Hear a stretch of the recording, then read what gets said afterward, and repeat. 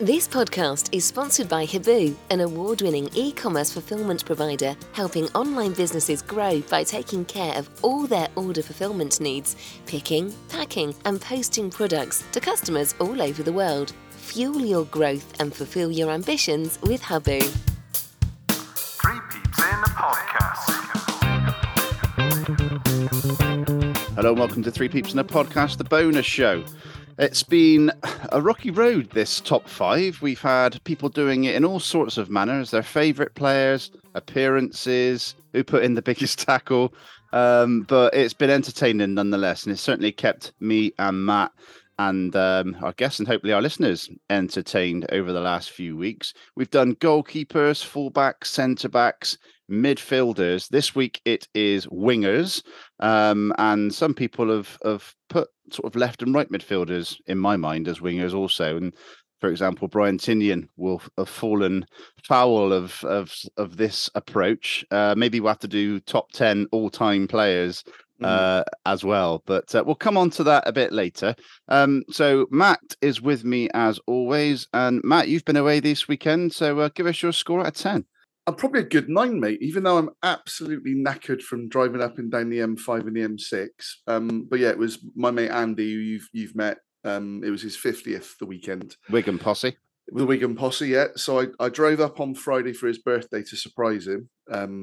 Not in, it wasn't like I jumped out of a cake or anything. And then drove back Friday afternoon to then go back up on Saturday with Jill because he was having like a family friend barbecue. So yeah, stayed over last night and then travelled back today. So yeah, no, it was a brilliant weekend. Thank you very much. Good. Feeling it a little bit jaded, but yeah, good night. Oh dear. Okay. I'm actually a 9 as well, and it's the first 9 I've had for quite some time. I've had a cracking weekend. Had a half day on Friday. Went down to Somerset to watch Somerset versus Gloucester, in Taunton, and then I've been enjoying Glastonbury over the weekend as well. Rick Astley, Lightning Seeds, Fatboy Slim, Foo Fighters, Guns N' Roses, Lewis Capaldi, a little known Scottish outfit called Texas. Thought she was really good, I've got to say. Yeah. That's a little joke for the Office crew there. Right, yeah. Dermot Kennedy, who I'd never heard of before, and I watched him earlier, and what a voice he's got. So I'll be checking out some of his music, and we've still got Elton John and guests to come. So yeah, it's been a good one. We're bringing our guest at this point. It's a returning guest, Stewart Gardner. Stewart, how are you out of 10, sir? I'm going to say a good 8, a strong 8. Strong 8. Not 8. usually not up to 9 when it's not the football season, but I make it. Yeah, this is a rarity. I'm watching all sorts of cricket. Love the Ashes so far, and enjoying Glastonbury. So yeah, strong 8, which is not bad for when the football feels a long way away. Yeah, no. How do you stand on the declaration on day one, Stu? Well, I'm fighting between being somebody who would be seen as being out of touch by not being a Bazball guy. Yeah. And I am, but there's no need to make easy for them. It's the Australians, for goodness sake. Yeah. When you're vaguely on top of them, you have to grind them into the dirt, and that's where we had a chance to do that. Yeah, but the upsides are so good. They're so good. I mean, if we hadn't been playing the Bazball way on a pitch like that, it would have just dribbled out to a boring draw. Yeah, you're right. So I don't think you can be too critical. No, you're right. Yeah, you're absolutely right. Matt asked me a question last week or the week before, and I swerved it. So, Stuart, you might want to do the same. Yeah. But how did you feel when Man City won the Champions League? I don't need to swerve it. I was devastated in every way. I don't need to swerve it. I mean, to be honest with you, I was actually away on holiday, and I said, I'm not watching this. I don't want to watch this. I'm definitely not going to watch it. But I didn't know anything about it. But it was getting towards 10 minutes to go, 5 minutes to go. And I thought, right, go back to the room, put the TV on just to see what happened. And just at that moment, Lukaku missed a sitter from about 2 yards out, and that would have made it 1-1. And as soon as he missed it, and I saw that City were winning, I turned it straight off again. Yeah. So sorry about that, Lazo. It's too close to the bone for me. Yeah, I just put it into context actually. For those who don't know, Stuart is the host of Man United TV. So has got Manchester United in the blood. Matt's question was to me, would I be happy if Bristol Rovers won the Champions League? And I said, well, I'm never going to have to worry about that. So we'll leave it there. You swerved it, yeah. I wouldn't be happy if they won the Freight Rover, never mind the Champions League. No, yeah. The Europe debate will roll on and on.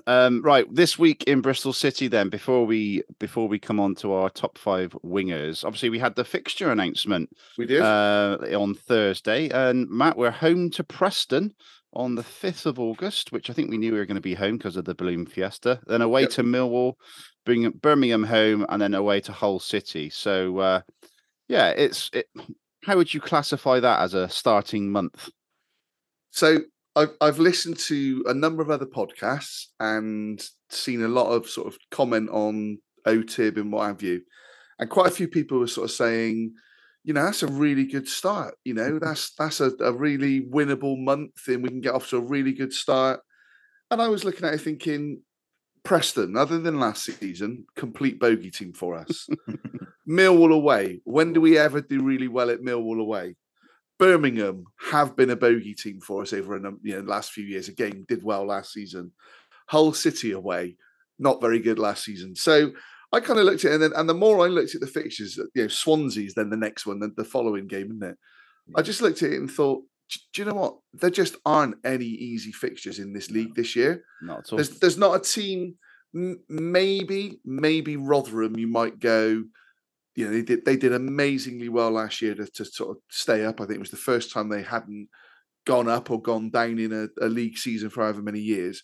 Because of the funds they've got, maybe a Rotherham, you might think, well, you'd like to think we'll be above them. But other than that, I honestly can't pick teams where I honestly think, we're going to finish well above them. Then we should be. I mean, we absolutely should be looking at the top end. We know that. We know that Nigel Pearson's 3-year plan, hopefully comes to fruition and we see that improvement. And we need to improve this year. But honestly, I looked at it and thought, that's not an easy start. Don't let anyone kid you on it's an easy start. Yes, it could have been worse, but yeah. No, and Stuart, as Matt said, there is no easy game in the Championship. And I guess that's, for someone like yourself who watches a lot of the Premier League, where you can kind of see who's going to beat who unless you get a real shot. But the Championship is completely different, isn't it? Absolutely. I mean, you're right about the fact that there's no easy. I mean, literally, I'm looking at the fixture list now, and you're struggling to pick what you'd call an easy game. Yeah. I'm not sure. I'm sorry if it wasn't you, Patrick, or it wasn't Matt. Maybe it was another City podcast, but I remember vividly last season, might have been Ian Gay possibly, saying that this is the chance this season for City or anybody to get in the playoffs, because it's going to be much, much harder next season, i.e. this season, because the team's coming down and the team's coming up. And I have to agree, looking at the fixture list, Leicester City away, Leeds away early on in the season. Okay, they were terrible last year in the Premier League, but they are not going to be terrible this season. It's really hard, but also I think it's exciting as well. Some of you've got slightly different teams. It's something to look forward to. But if you're looking for sort of so-called easy games, it's a bit of a struggle, isn't it? Yeah. It is a bit of a struggle. But one thing I wanted to point out as well is how can it be that Ipswich at home and Ipswich away is midweek? I know. I mean, surely and Rotherham. There's no reason for it. There's no excuse for it. I don't understand. I don't understand. Why would that be midweek? For both sets of away fans. The supercomputer needs an upgrade, Matt. Well, they must factor in the mileage involved, surely. Like the Plymouth game, I think a fairly local one. I think that's on a bank holiday weekend from memory. But it's on a bank holiday Monday, Matt. Is that on bank holiday Monday? Get your carpet right, yeah. Lino. I just I did Norwich last season. It was a midweek, and it's just a dreadful drive. In fact, I think Ipswich the last time we played them was a midweek game, and Liam Walsh. Tuesday. It's a Tuesday. Ipswich Town away is a Tuesday. Yeah. Liam Walsh played. We had him in a midweek game before, and that's going to have some spice to it, isn't it? Especially they're rumored to be in for Jason Knight as well and things like that. So, but I mean, I've looked at it. I also don't necessarily think anyone's going to run away with it this year. I don't see Southampton, Leeds, or Leicester doing a Burnley. I might be wrong. Leicester, obviously, new manager, slightly different style you'd expect if he's following the Pep mold, but I don't see it being a Burnley Sheffield United situation again. So that might make it even more exciting, like Stu said. But genuinely, when I was listening to it, I was thinking, guys, honestly, if you think this is going to be an easy month, then I hope I'm wrong, because I know you're right. But absolutely, it was Ian Gay. Ian Gay said all last season that it was the season you really needed to be kind of pushing, because it was probably the easiest one to get into those playoff positions. So yeah. Okay, so yeah, fixtures are out, and also the Carabao Cup draw was the same day. Oxford at home, so Sykes and Atkinson will be, well, Sykes particularly will be up for that. Atkinson will be watching from the stands, you'd think, but not a bad little draw. No, apparently the last time we played Oxford in the Carabao Cup first round and we lost was the double season. There we So go then. yeah, good omens. So if we can do an FA Cup and Championship double, I'll be happy. Yeah, very nice indeed. Right, before we get into the top five, I sat down with Marina Dolman in the week, recorded a podcast, and I'm going to try and do it really informal, really just sit down and talk about your 60 plus years as involved with Bristol City, and it was exactly like that. So please do check that out. She was very open and had some fantastic stories, and I won't spoil any of them, but I had to sort of bring myself back into the room a few times, just hanging off of every word. So yeah, have a listen along to that. I don't know if either of you guys have had chance. Listen. Oh, fantastic! Listen to a bit. I haven't listened to all of it yet. Yeah. So yeah, it was just great. What an amazing lady, Stuart. Without obviously telling some of the stories, Stuart. What was? It's just the span of time, isn't it? That, and when she's talking about at the start, seeing John Attio play. Yeah, and you think, my God, she's still at every game, and just that you can't believe the sheer span of time and what she's seen, and the personalities and these sort of great sort of legendary names. It's great to have somebody from, if you like, another era who's still there and still seeing it all and still involved in it and still loves it. Imagine still loving it after all that time. She absolutely loves it, and she is a focal point in home games and away games. You can pick her out, Matt, can't you? Yeah, I was going to say, obviously we saw a number of games last year, but you pretty much guarantee that Marina's going to be at the game, and fully involved, fully enthusiastic, and does a huge amount for the club that we don't know about, then we don't get to see. Right then, let's get into this top five wingers. And wingers have been something that we speak about regularly on the podcast, and the lack of them in recent years. But we've certainly had some amazing, entertaining wingers over the last 40 years. And just to recap, this is the last 40 years. It's from 1983 onwards. And if you've put a certain player at number one, that person gets 5 points. If you put them at number 5, they get 1 point. And then I've tallied them all up, and we'll go through the scores at the end. But we're going to go to Matt first of all. And your number 5 is also number 5 for Stuart. And he's my number 3. And it was his birthday the other day. And it's Dave Smith. 117 appearances, 14 goals. His first goal, Bury, I put up on Twitter the other day, where it was a long ball forward from Newman to Gavin. He sets it off, and the pace that Dave Smith had to get up with the defender, tap it round the keeper, and slot it in will live long in my memory. So, your thoughts, Matt, on Dave Smith? Do you know the bit that lives long for me on that one, Patch, as well, is how he gets scythed down as he's finishing it. And then sort of gets up. But yeah, Smudger Smith, I think there'll be a partner in here as well from the opposite flank, I'm sure. Yeah. Certainly in my top 5. But I think any of sort of mine and Stu's era, the two came as a pair almost. It was that side with the forwards of Robbie Turner, Bob Taylor, and you had Smudger Smith on the left, and I'll leave the right hand side till we talk about it. But yeah, I mean, I remember Dave Smith. I think we signed him from Gillingham, and he absolutely roasted us in the season before. Should have had a penalty where he was side down, but which was just frightening pace, and could cross the ball at pace as well. Probably the thing that I was going to say let him down. I don't mean let him down in that way, but he didn't have much of an outgoing personality, so you never really saw or heard from him very much. I honestly couldn't tell you what he sounded like, but what a player! As I say, you a really traditional winger in terms of push the ball and go. You know, he didn't have a Walshy shuffle. Well, he actually did have a bit of a trick, but not to that extent. It was all about pace, getting to the byline, putting the cross in, and the centre forwards would do the rest. So, yeah, just as I say, Pat, when you talk about wingers, I think anybody from our era will always have Dave Smith in their top 5. And Stuart, interesting enough, he didn't actually start playing in the Football League until the age of 26. So he came into the Football League quite late, but certainly got me off my seat. And well, when he signed for Bristol City, I was 8, and he was one of my favourite players alongside the previous winger, who we'll come on to shortly. But yeah, your thoughts on your number 5 also? Yeah, we're going to talk about the previous winger who I loved, and possibly might be one in mine, but we'll get to that. So I was already at a bit of a downer on him because he wasn't the previous winger who was brilliant. But you spoke correctly there, because he's one of the sort of rare wingers who you would pass the ball, play the ball past somebody and then run onto it himself, because he had such electrifying pace.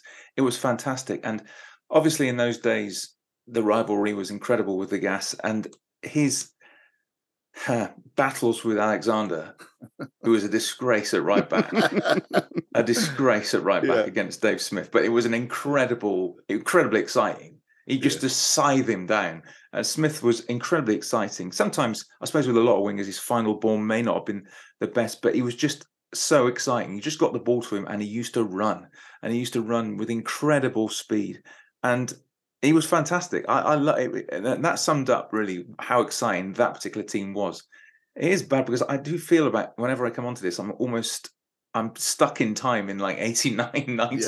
And that's where I just am at all times. But he was a really thrilling winger on the left-hand side, and some great battles. And I thought he was brilliant. And I'm glad, Pat, you said he was exciting, one of your favourite players, because I think excitement. That was great. There was a murmur when he got the ball, get the ball to him, and you knew what he was going to do. Play it past the fullback and leg it. As a boy of 8 or 9 or whatever, you would go along and you'd want to be entertained. Otherwise, you start wanting to go and get a pasty or get some fish and chip crisps from down in the front of the dolman or something like that. And that was exactly what he was. So there was a game, the first game of the 1990-91 season, home to Blackburn. And I watched the video the other day because someone mentioned 4-2, something like that. Yeah, 4-2. Yeah, and the way that he latched onto a ball, where he just literally, sped down the left hand side, took a couple of touches, whipped it in. Nicky Morgan met it superbly with a header, and to get a 4-2 win on the first day of the season is always going to make you buoyant and think you're going up. Yeah, against a good Blackburn side as well. They were a good side. But it's funny, Stu sort of referencing that era, that team. We were talking, you're talking 3rd division equivalent now. And actually that team stands up against almost any Bristol City team because of the style of football that we played. And yet it was a 3rd division. And, you hear a lot of talk these days about the 3rd division, as in the 1st division now, being a really poor standard and the football being rubbish. But that era was just unbelievable. It was so exciting, and large reasons being players like Dave Smith. People look down their noses at 4-4-2. Sorry, people look down their noses, don't they? 4-4-2 is there? 4-4-2 is that something from the Ark? 4-4-2 was absolutely Mike Bassett. Yeah. Did Joe Jordan sign him, Patch? Yeah, I would have thought so. Yeah, because he was definitely manager, I think, that season. So yeah. Okay, right. So that's your number 5. That's both of your number 5s, and Dave Smith was my number 3. So we're going to come now to my number 5, and that is a player who played 221 times for Bristol City, scored 23 goals, Junior Bent. So Junior Bent featured in Bristol City's side for so many seasons. I was absolutely devastated when he left, because I just thought he'd always be there. And the stories that he told me on Robins Reunited and his run-ins with Buster Footman, the character that Junior Bent was, as well as unpredictable, I think we'll say about Junior. The number of times he got into goal scoring opportunities and didn't convert, but he got there. He created it, and watching back on highlights and things like that, he still did score some great goals, set up some great opportunities that Wayne Allison or someone would put over the line. He was involved in that famous Liverpool game where he, quite frankly, tore them to shreds in both games from memory. But yeah, 3 games. I think he I think probably missed one or two opportunities in that as well. But again, for excitement, there was a memory that I've just come to me of Bob Taylor launching the ball up to him at Swindon, I think it was, and him running after that ball. And we did a poll on our Twitter the other day as who's the fastest ever Bristol City player, and it was out of Junior Bent, Scott Murray, Ivan Sproul, and Dave Smith. And Ivan Sproul won. Yep. But I think Junior was second, I think. Let me have a look. Ivan Sproul, we had 286 votes. Ivan Sproul, 57. Junior Bent, 22. Dave Smith, 12. Scott Murray, 9%. So what an exciting player, though, Matt. He's not in my top 5, is he? He's not in your top 5. No, and do you know what? I think it's because I remember Junior more for the misses and the sort of that element to it than I do the kind of positive elements. And that sounds a bit negative because he was a massive part of that Jakanowski Cup game at Leicester that Jackie gets all the plaudits, but Junior was a massive part of that game. But the Liverpool game, Junior should have walked away with 2 match balls. He was so many opportunities created that he just didn't finish it.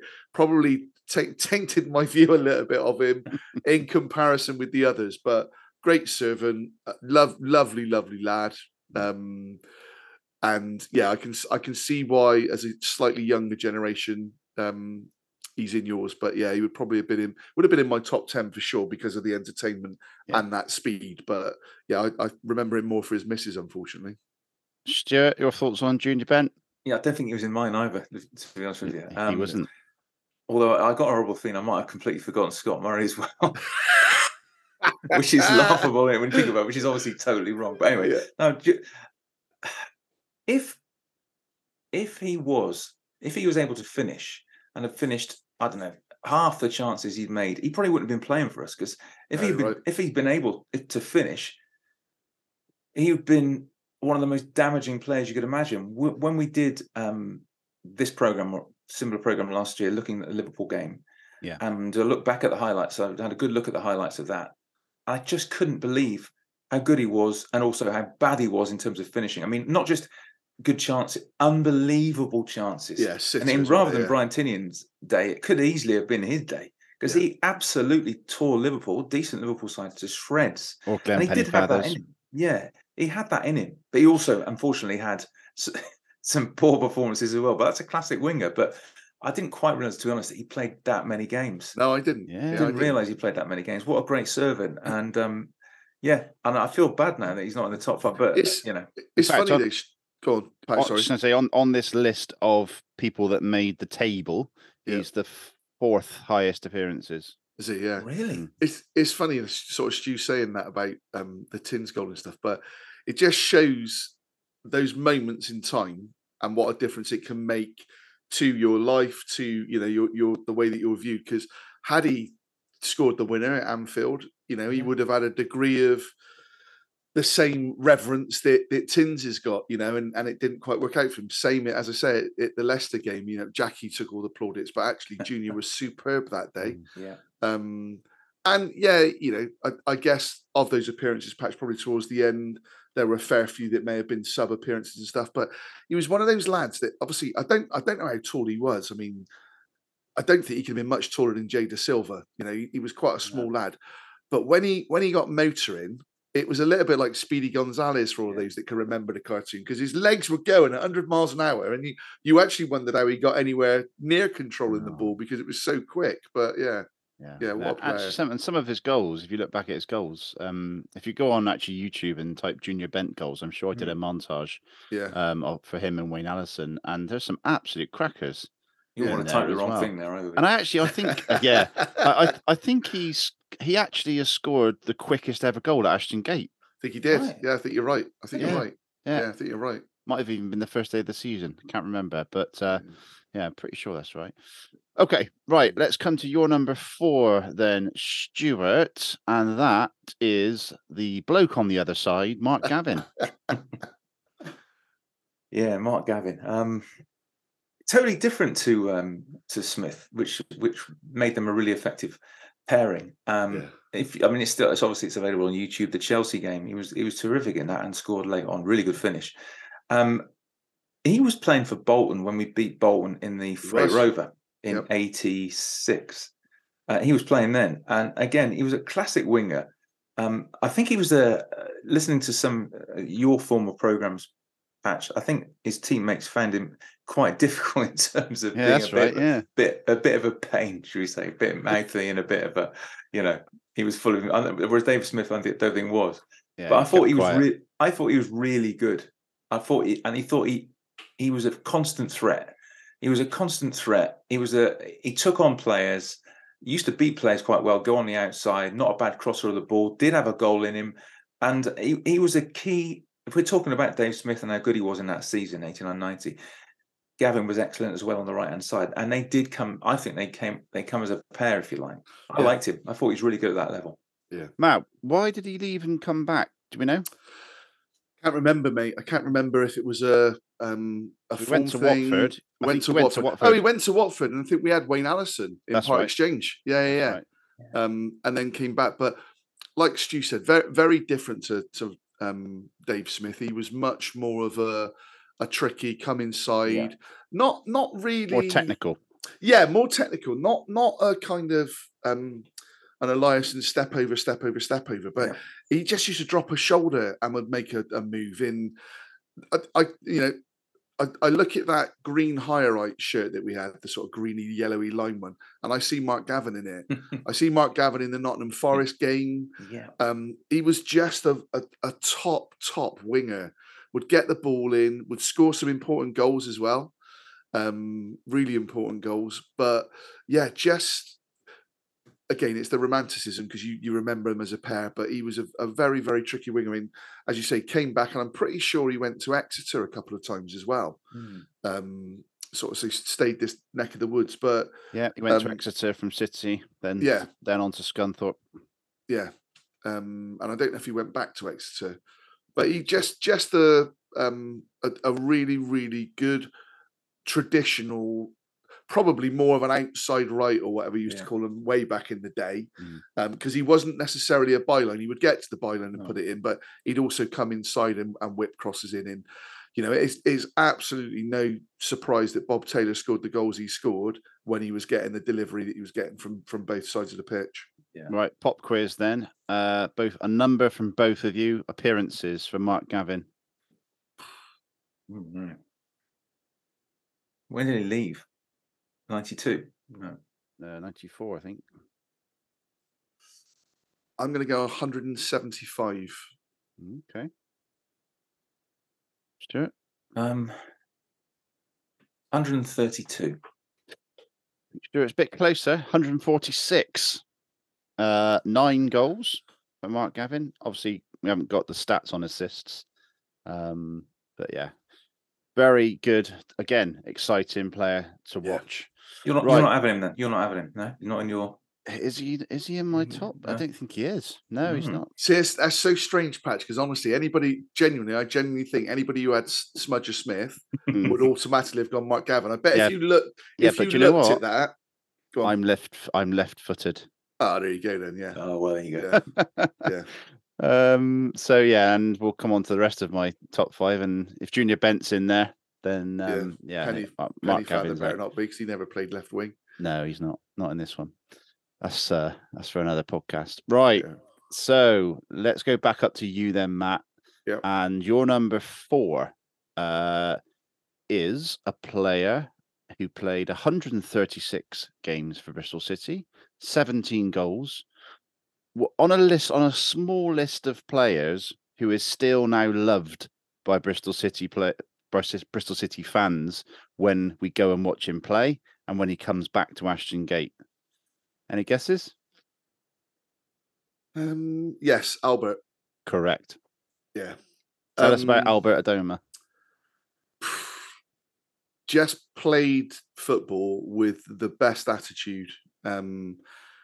And then, as you say, when he's subsequently gone elsewhere, the love that he still had for Bristol City and the affection he's shown us has been rewarded in bucket loads back to him. But just a very, very good player, technically very good. I think we signed him from Barnet, if I'm right. Yeah. So sort of a bit of a step up, but trickery, pace. Did you say 17 goals? Yeah, I think it was. Yeah, I'd have thought he'd scored more than that actually, but then he probably was only with us for a couple of years, and one of those was probably a relegation year. Thinking about 3 it, seasons. yeah, and one was a relegation season possibly. Looks like it, yeah. But I remember being at Bristol Airport, and he was going up to Middlesbrough, and he was flying to Newcastle, and it'd been all in the papers that Middlesbrough were interested in him. So he was in the departure lounge, and I just went over to him and said, "Look, I'm not, I don't want to embarrass myself or make it awkward for you, but I just wanted to say, thank you so much. And if you are on your way to Newcastle, to Middlesbrough now, wish you all the very best. You've been such a great sort of servant and someone I've loved watching."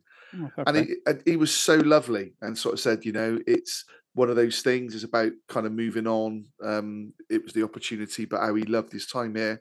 And I'm sure I've heard subsequently that he was due to come back and was all set, and so say was that Steve Lansdowne put a block on it because he didn't necessarily want players returning. Okay. I don't know how true that is, but apparently, yeah, Albert was due to come back. But from a football point of view, Patch, he had everything. He was quick, could cross the ball, could finish, but was also had the trickery as well.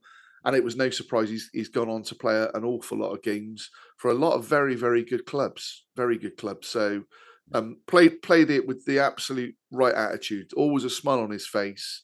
Yeah, real fan's favourite. And talking of kits, he's the one I see in that really bright yellow kit that we had. Is his face that I see when I look at that kit. Yeah, so he's my number 4 as well. For Yep. all of those reasons, Matt, exactly the same.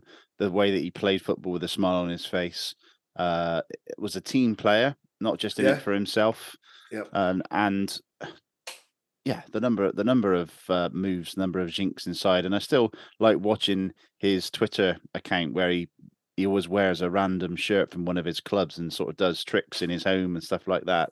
Yeah. And I was, up until like probably last season, I was still hopeful that one day he would return, just because of that association that he's got with Bristol City. But the teams that he's gone on to play for and the teams that he played for before, I wonder if they feel that same amount of connection with him. I don't know. Be interesting to ask some. Oh yeah, no, I've seen footage of him going back to Middlesbrough, and obviously QPR is his home club, isn't it? It's his hometown club. So he's very, very popular there. But it's funny, Patch, as well. He's a player that's never done really well against us.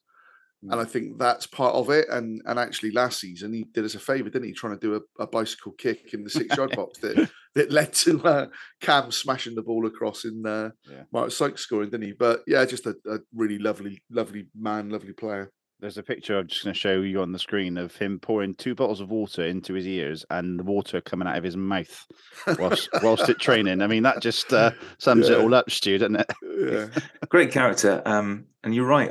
He did well for us. And it's quite rare, isn't it, after 3 seasons that a player who goes to 3 or 4 other clubs comes back and is absolutely still adored by City fans. But you think, he played getting on for 150 times for Middlesbrough, and you forget for Villa, he was really good for Villa. Forgot about Villa, yeah. 3 seasons, and he's obviously ending up at QPR. So he had a really, really good career after leaving us. And I think he's fantastic. I thought he was a really good player, and also such a nice bloke. And you're right. I think there was a time very recently where there was a possibility of him coming back. Shame it didn't happen, but I suppose you don't want to sully the sort of memories, do you?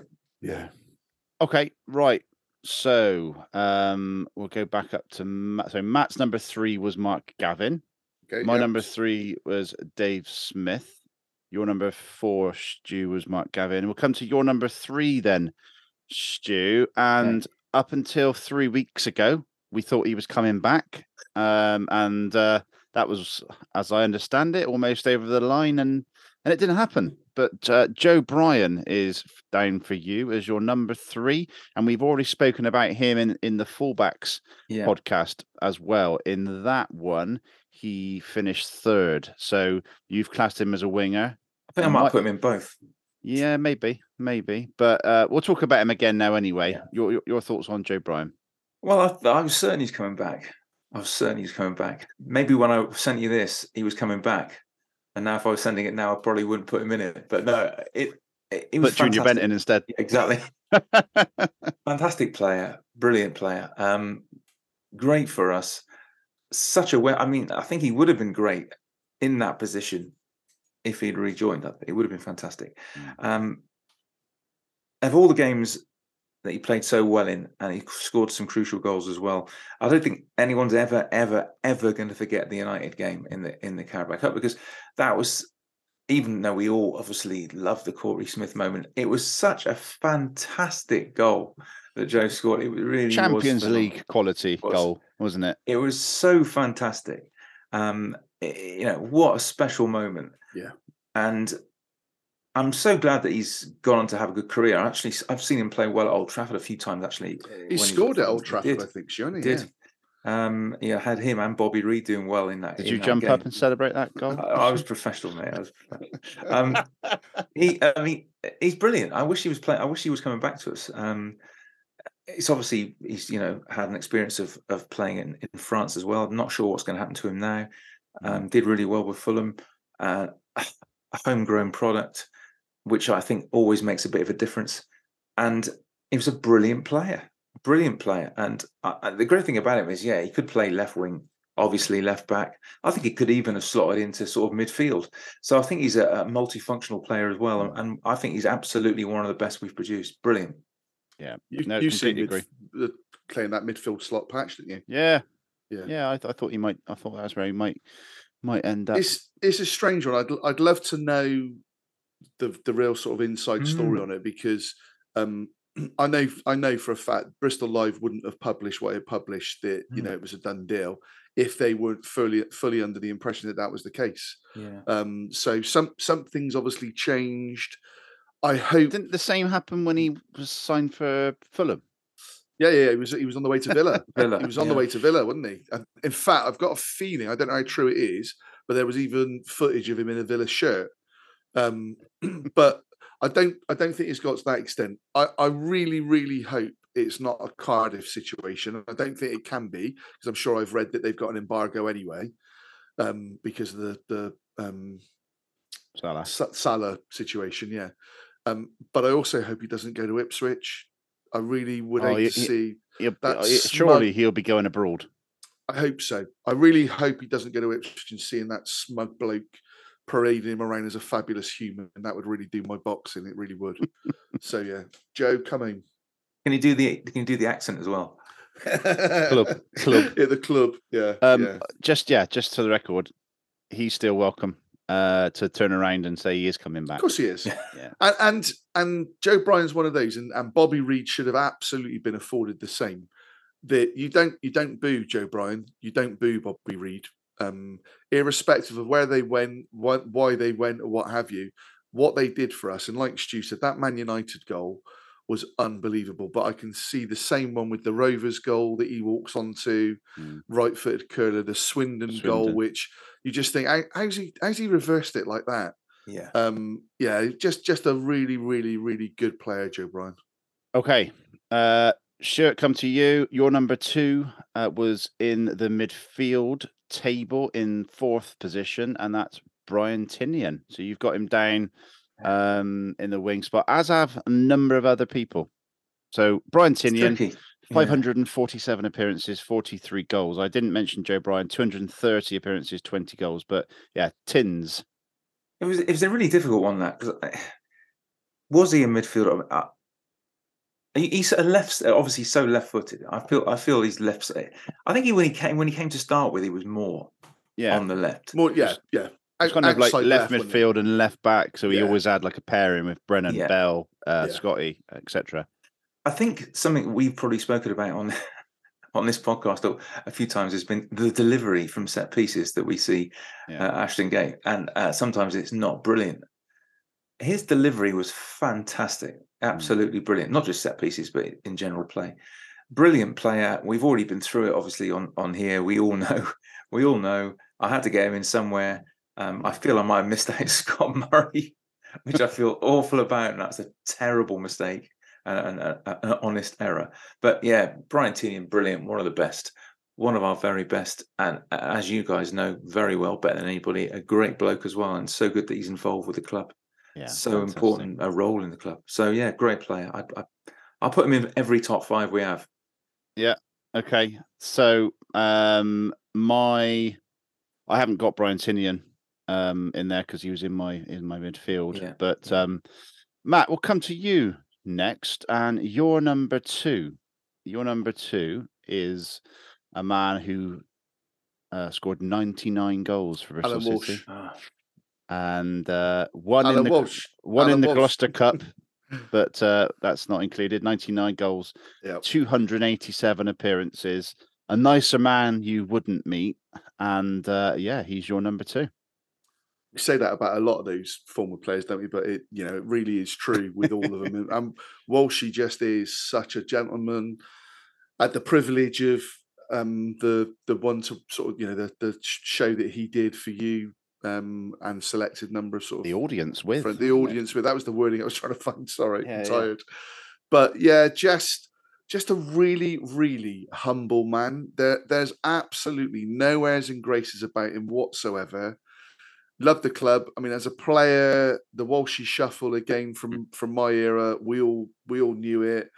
I'm sure it probably was something that other wingers had done in the past, but with Walshy, it felt like it was the first time that anybody had done that. Again, little moments, the Notts Forest striking the post, what a difference that could have made.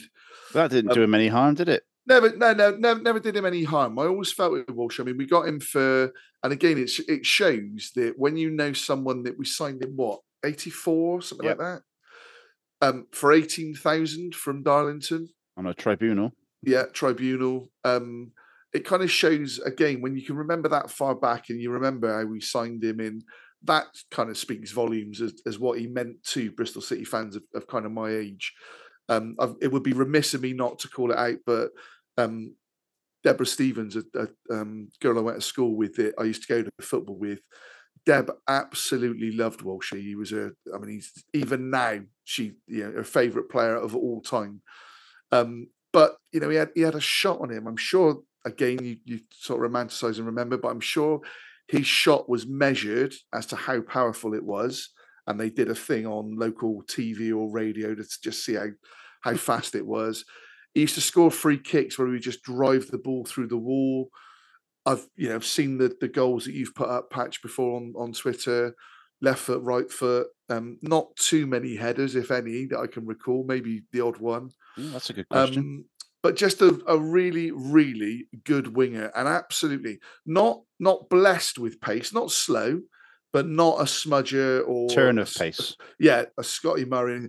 But it was because of that shuffle, defenders would go one way, and it was enough to give him enough sort of to get past them and to put the ball in. And his crossing ability was second to none. He was just fantastic. And I remember at work, walking out on a lunchtime, and I used to work in Castlemead, so I'd walk across Castle Park, and where the old Argos building was, there was a little newsagents next door.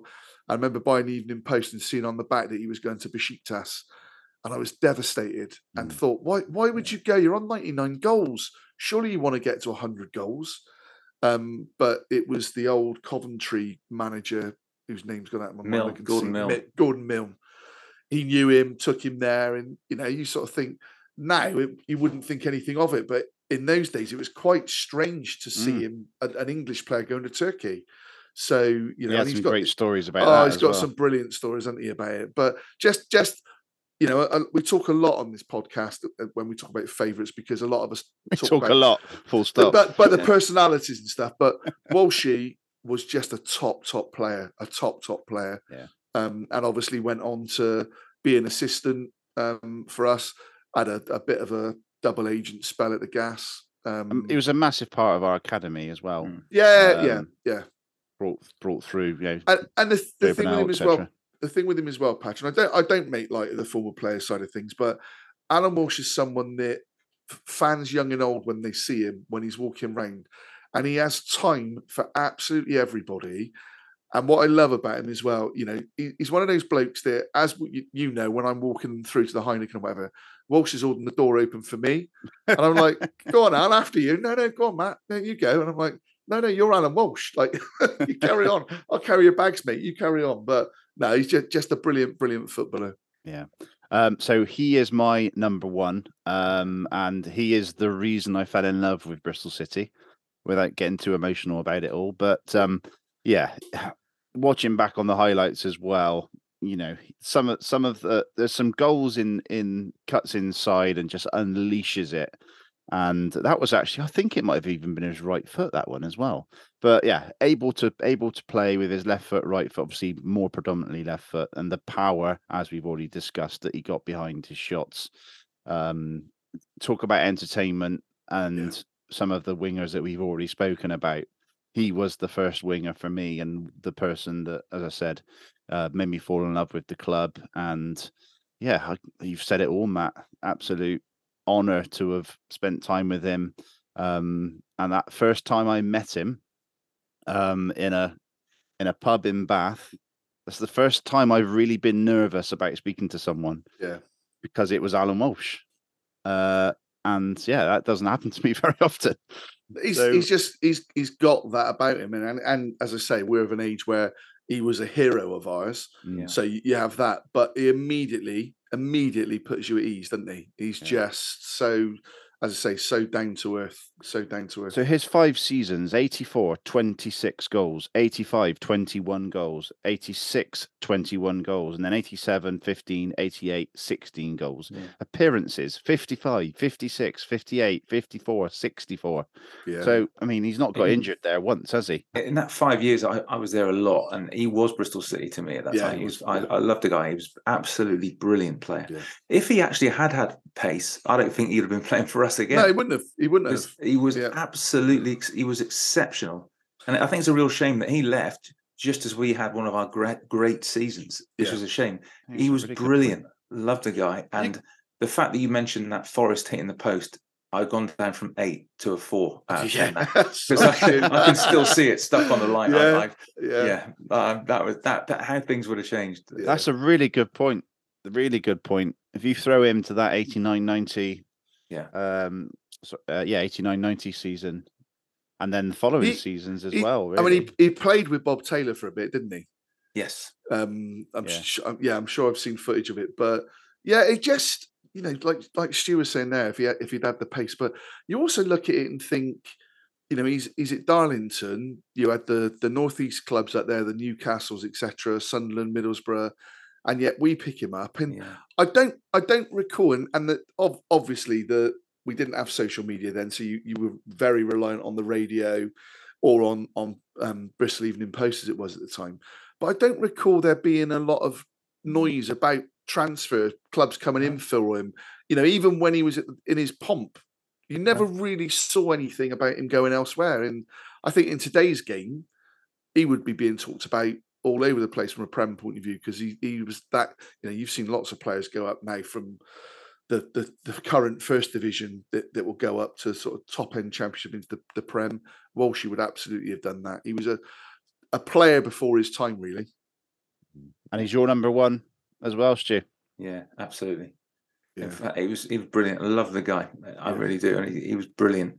And the Walshy shuffle, which is actually, it's not like a Ronaldo trick, is it? But for whatever reason, it completely bamboozled every fullback. Yeah. Doesn't matter. You knew it was coming as well. He knew it was coming. The fullback knew it was coming. Yeah. Everyone knew it was coming, and they couldn't cope with it. It was brilliant. He should have trademarked that, really, shouldn't he? Yeah. Walshy shuffle, absolutely. Yeah. Right then. So, Matt, your number one is the Flying Scotsman. Yep. 426. Your number two? He's my number two. Yep. 426 appearances, 91 goals. He got lost on the motorway at Reading for a few months, but certainly came back quite quickly, and still involved with the club now. We've just celebrated 25 years of the man, and next year he turns 50.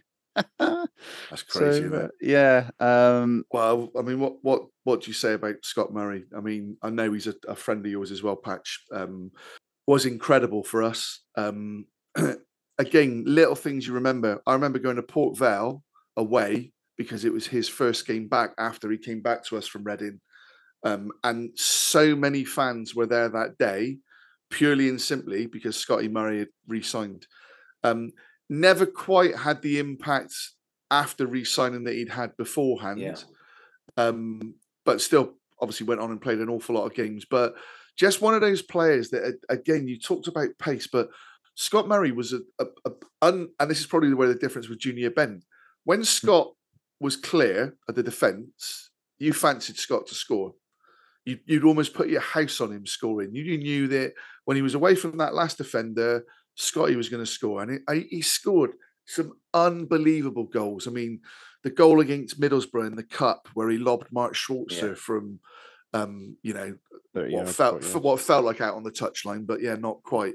But so many goals where Tins found him, he'd make the diag and would take the ball on the run. Obviously, the 2 goals at Cardiff, the iconic, cupping his hand to his ear, running down the touchline.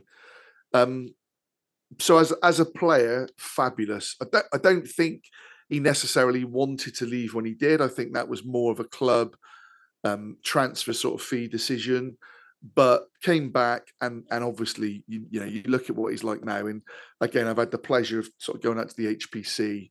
And what I love about Scott Murray is the same whether he's talking to any kind of celebrity you'd like to mention, and Scotty will have known a fair few, to a young fan. I've seen him in the dryer room at the High Performance Centre, cracking jokes with the ladies that he's working with. He drives all sorts of hours to, obviously for away games and stuff with Matty Parsons. Just a tremendous bloke. So much again that he does from a charity point of view, charity football. Obviously you played 5-a-side with him, Patch, you never get the ball off the bloke, do you? But just a wonderful ambassador. And he really is an ambassador for Bristol City. And I'd love to see him stay here, until he's in his 70s and 80s and be that kind of the Ray Kendall of Bristol Rovers, where he goes on and on and on. But just a fabulous player, scored so many good goals. Brilliant. That 2002-2003 season, he scored 26 goals. Yeah. And that's obviously, when he left after that season. And as a winger, though, Patch, as well, it wasn't a winger who got converted to play down the middle, or that was coming from the touchline and coming in. And yeah, brilliant. Well, that season, just looking at the other goal scorers to see who would have been up front. So Lee Peacock, Christian Roberts were the main 2 strikers by the looks of it. Lee Rolita chipped in with a few.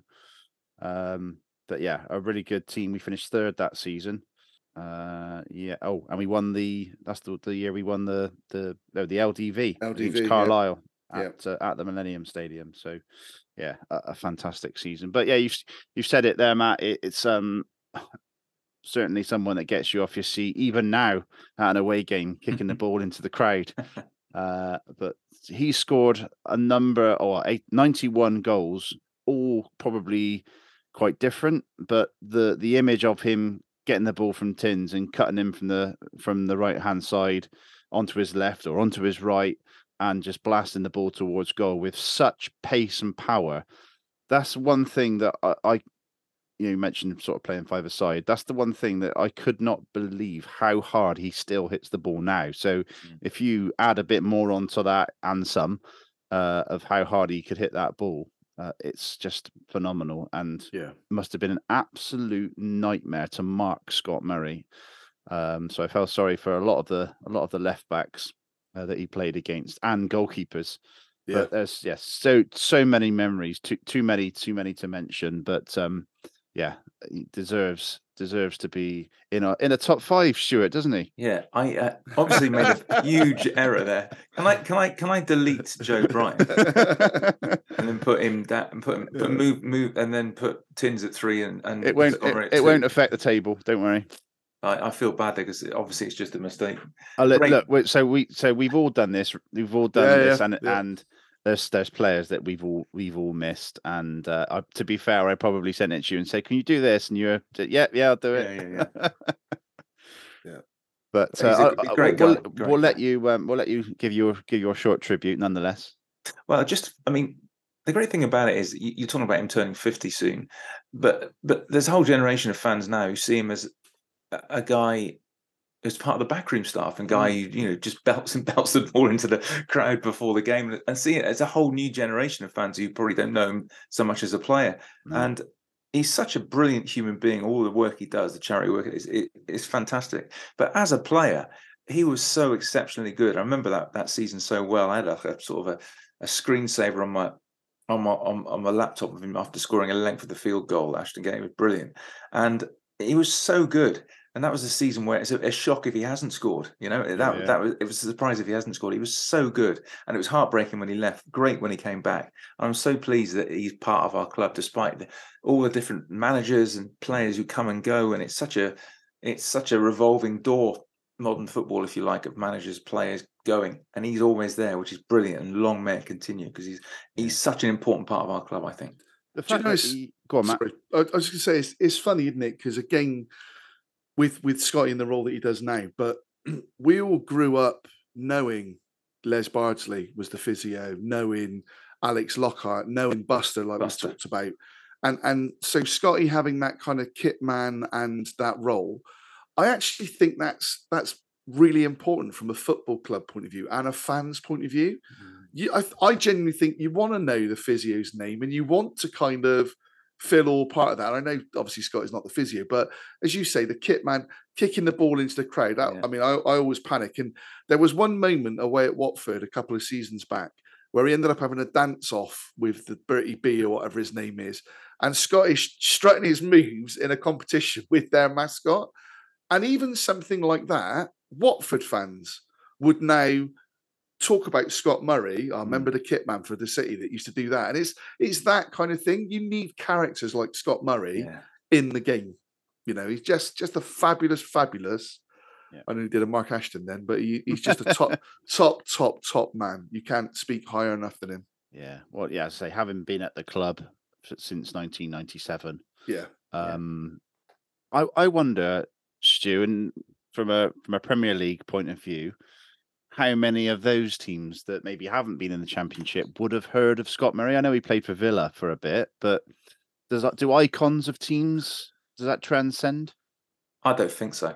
Yeah, I don't think so. It's a shame, really, isn't it? Yeah. Because how many other clubs have got a Scott Murray? Yeah, probably not many. Not many. Not obviously.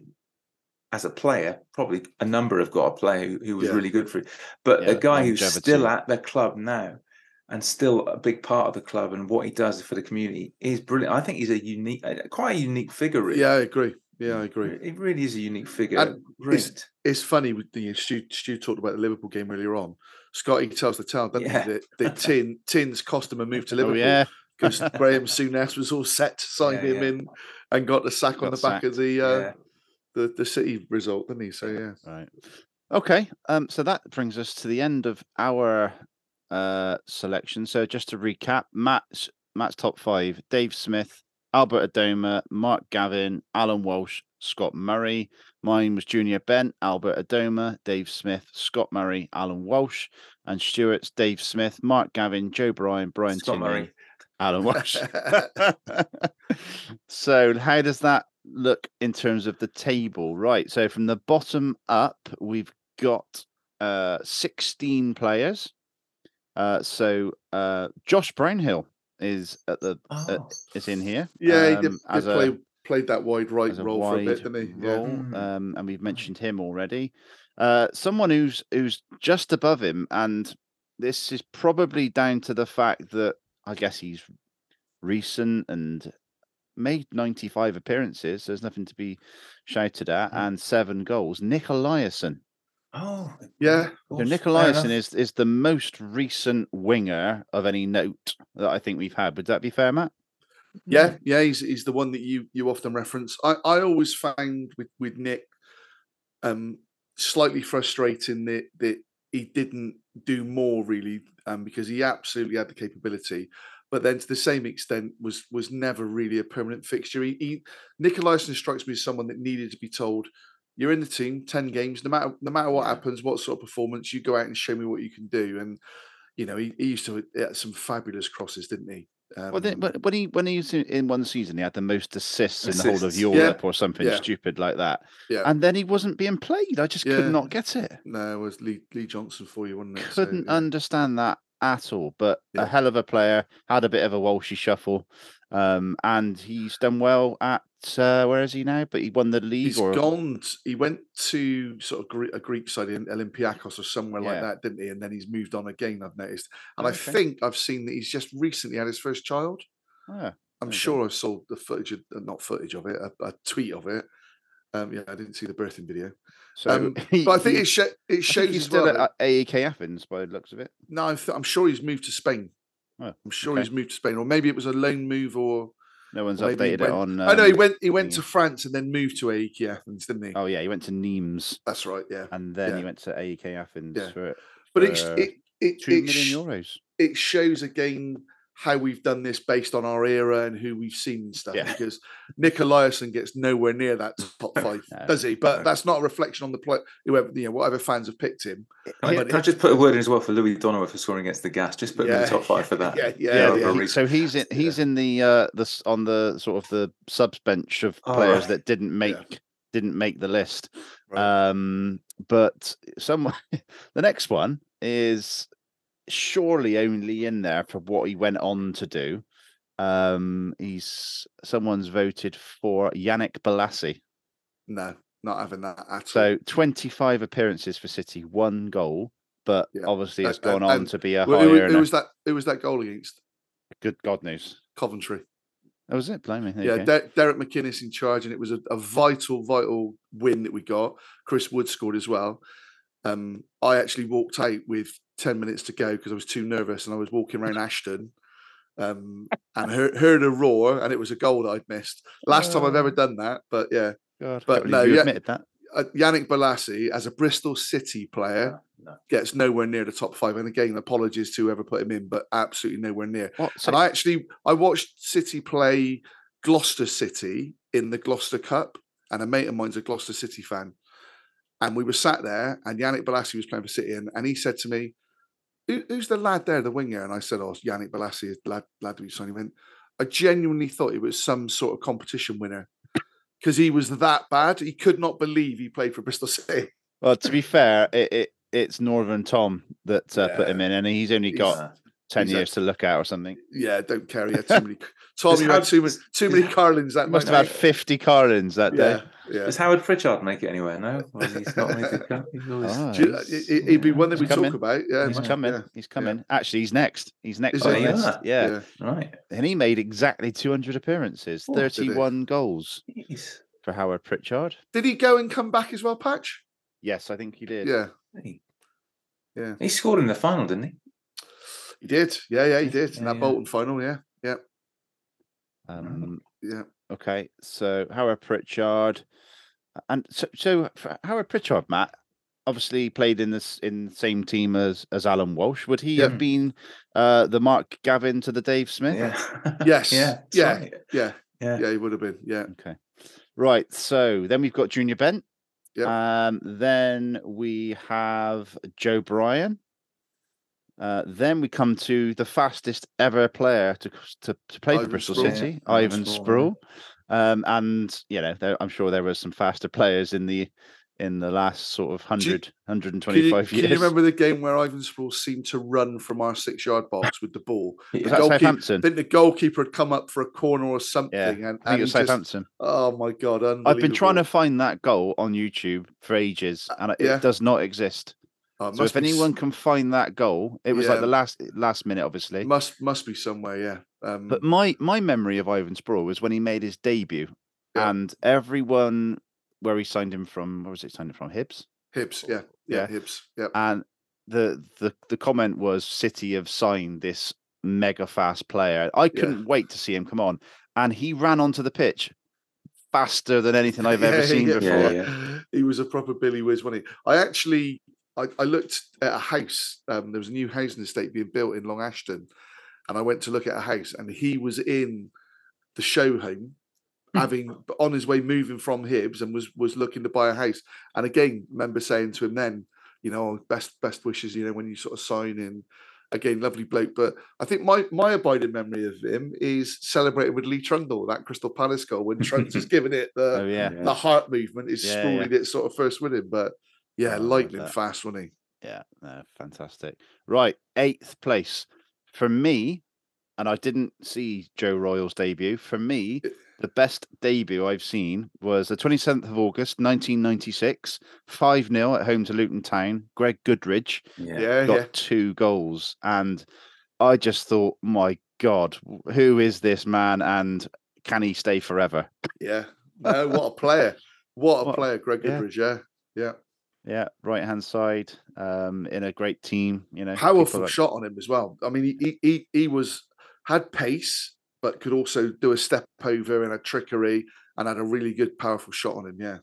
Yeah, 38 appearances in 96, 97, and 36 the following season, 34, 26, 9 and 5. So his sort of career with City kind of did died out of it. Yeah, but absolutely deserves to be in there. And he's obviously wasn't in any of our top 5s, but he probably was just outside mine. Yep. Right, the next one hasn't been mentioned yet. In 7th place, Luke Freeman. Rightly so. Luke Freeman, 121 appearances, 10 goals. Yep. For me, not necessarily a winger, but he must have played on. Is he like a number 10, really? And he sort of Yeah.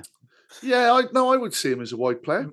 I would see him as a wide player, in the mould of a kind of more of a Tins type wide player, not that traditional winger, but But Scott, I mean, was it Ipswich he scored that fabulous volley against from outside the box, or was that the one where he got sent off for kicking the bloke and the chin sort of thing when he paused? But Matt, the category of this top 5 is wingers.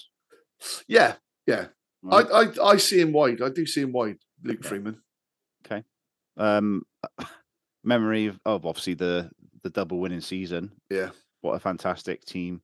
What a fantastic kit. I remember him scoring a good goal away at Yeovil as well. And I also remember him getting sent off at the start of a season for like a karate kick.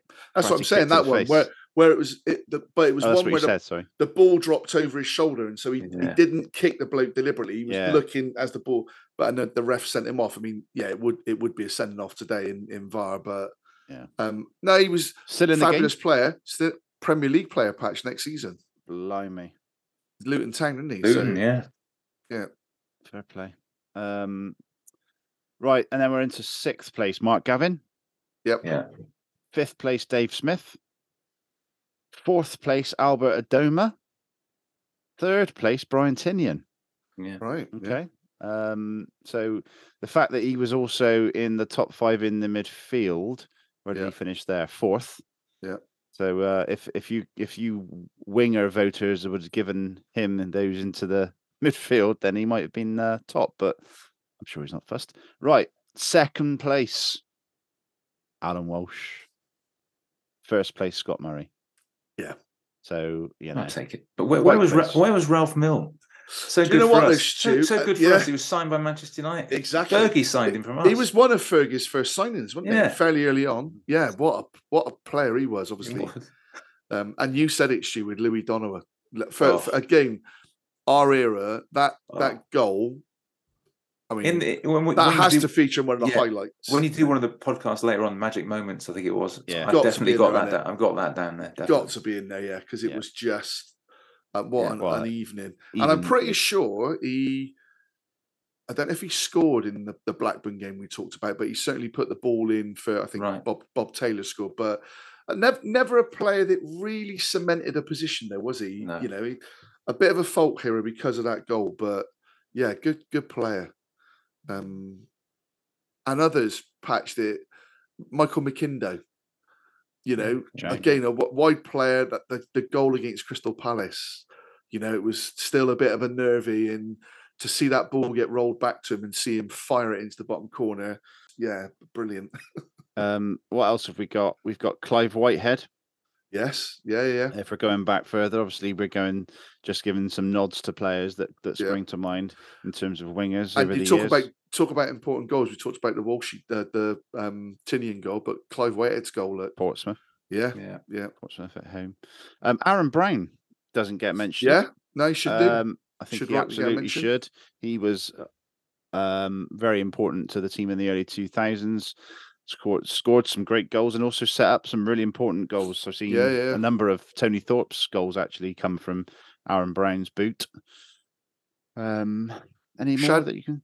Shadow Williams, he was a winger, wasn't he? Yeah, was he a winger, striker, inside right, inside left? He scored a hell of a lot of goals.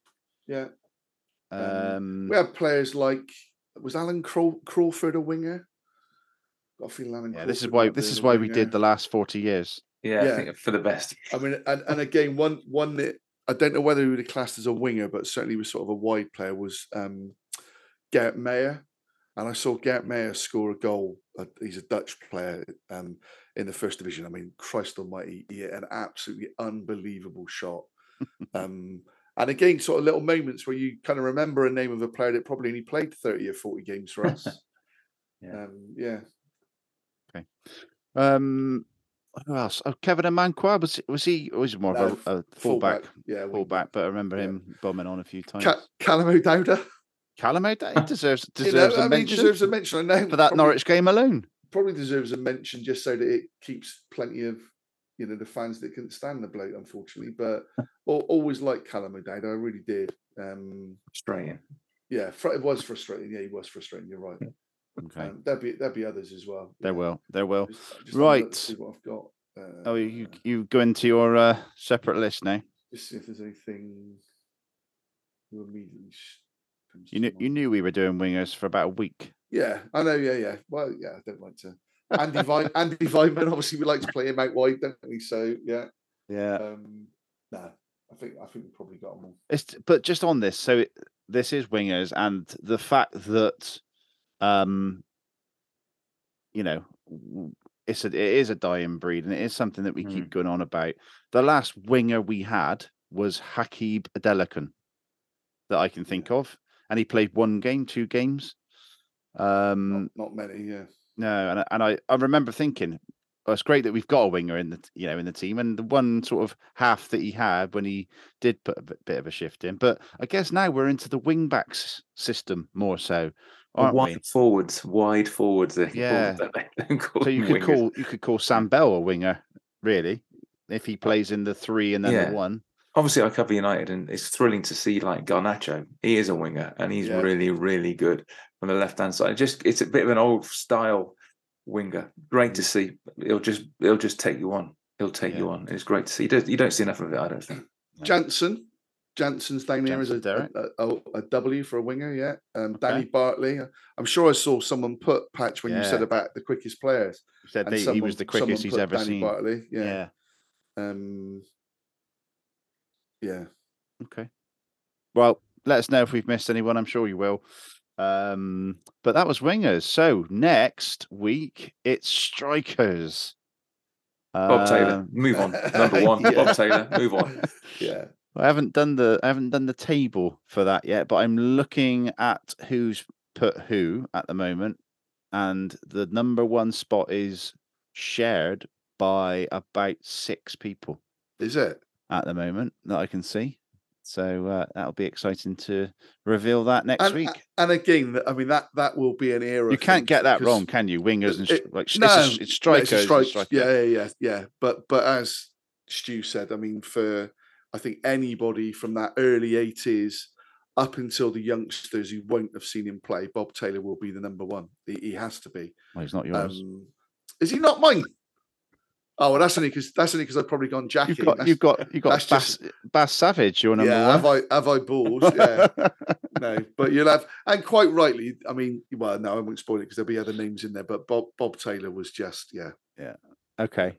Well, then we've got managers, and then we've got magic moments, and that'll take us up to more or less the start of- Pre-season. pre-season starts tomorrow. Yeah. They're back in tomorrow. I don't know when the first. I think they've probably got a game in Austria in the first week in July.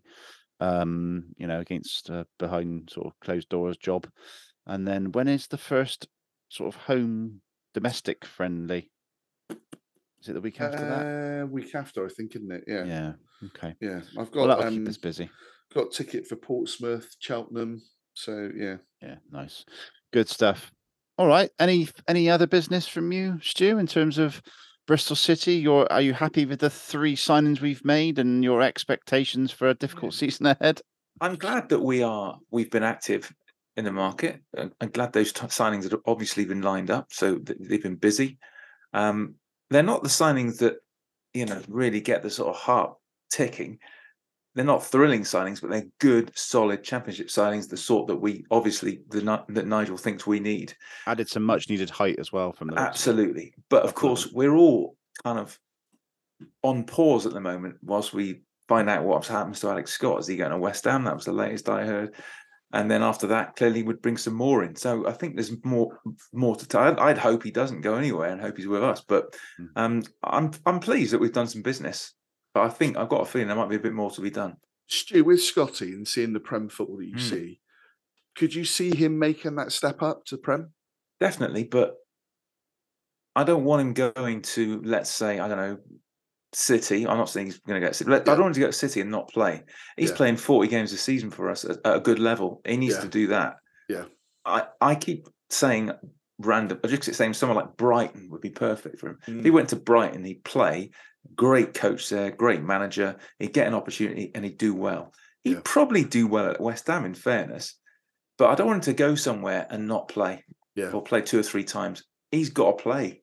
Yeah. And so, he can definitely do it. To be honest with you, mate, there's quite a few teams in the Premier League who aren't great. There's a lot of teams who are fairly average, to be honest. Yeah. And he can improve them. Could end up going to Chelsea because they're getting rid of all their players, aren't they? So, well, they're not Mason Mount at the moment, but yeah. No, that's another story. But I'm pleased what we've done, but I hope we do a little bit more because I still think I spoke to my brother and he said, "Yeah, we've done well, but we need another 4." So, I genuinely think we need a goalkeeper. We need someone to give Max real competition. I think if Callas doesn't sign, we need another centre half, and I think we need 2 centre midfielders. If McCrory is being played right defence, there's talk of, and I think I've said it as well. I can see why from a Lee Johnson saying a club in the bag, you'd look at a physical number 9 that can hold the ball up and lay players in. That would probably be my last one I'd look at. But it's midfield for me. Absolute midfield is key for me. Yeah.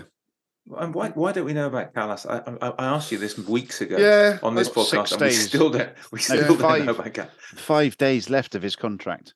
Yeah. Weird. It's looking like he won't sign a net from that point of view. In I guess if he's getting offers abroad or what have you, but it's a shame. It's a shame because I do think I saw today that the move for Kane Wilson to Bolton has been delayed. Yeah, it's been delayed. Right. So he's going to be expected to train tomorrow. So I think he's only is it Bajic, Tommy, Alex, and Josh Lowe maybe that won't be back at pre-season tomorrow because of their international sort of extension of their season. So Right. Okay. Well, we might see some footage from training by the time we speak again next week. Yeah. But just to say thank you very much to Stewart Gardner for coming on the podcast. Always great to speak to you, Stu. Yeah. Probably a hat-trick appearance, I think, isn't it? Yeah, I reckon it is. Always good fun. I'm glad you kept doing this over the summer. Got to have something to keep us going. Oh God, I'd be going insane if I didn't do this. Been looking forward to this all weekend. To try and to talk a bit of football, talk about Bristol City. But there we are. Right. Hopefully everyone else is enjoying this as well, and it's getting you through some non-Bristol City times. So it's all good fun. Right, Matt. We'll speak again next week. But for now, take care, everyone. Don't forget to go and have a listen to that Marina Dolman podcast. Also follow us over on Twitter at 3PIAPC. Take care, everyone. Cheers all. All the best. Bye bye. Drifting along, it's a one-way road. Just like the tumbleweed or a standing stone. Far away from the city core, I find myself on another bar stool.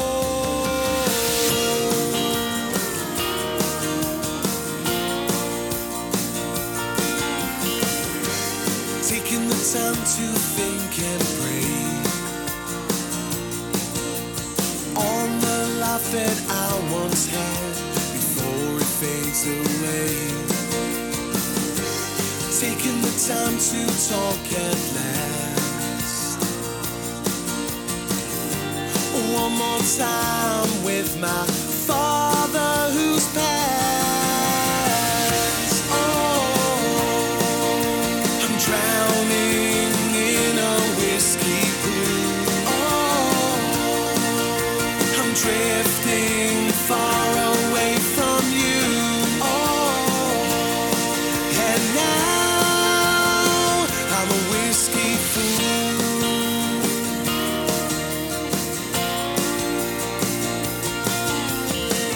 You might like to think I don't look my best.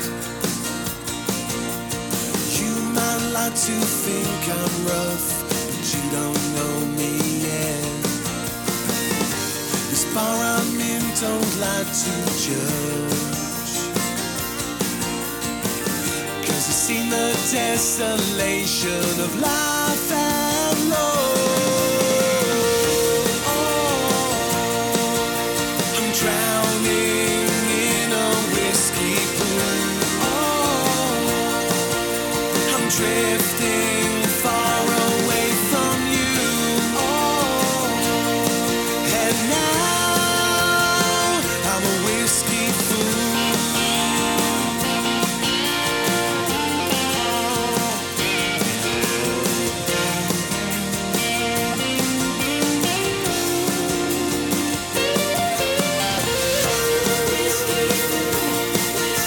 This whiskey pool will always have one death. It ain't enough for me to catch my breath. It might be deep and it might be strong, but it's all that I have left.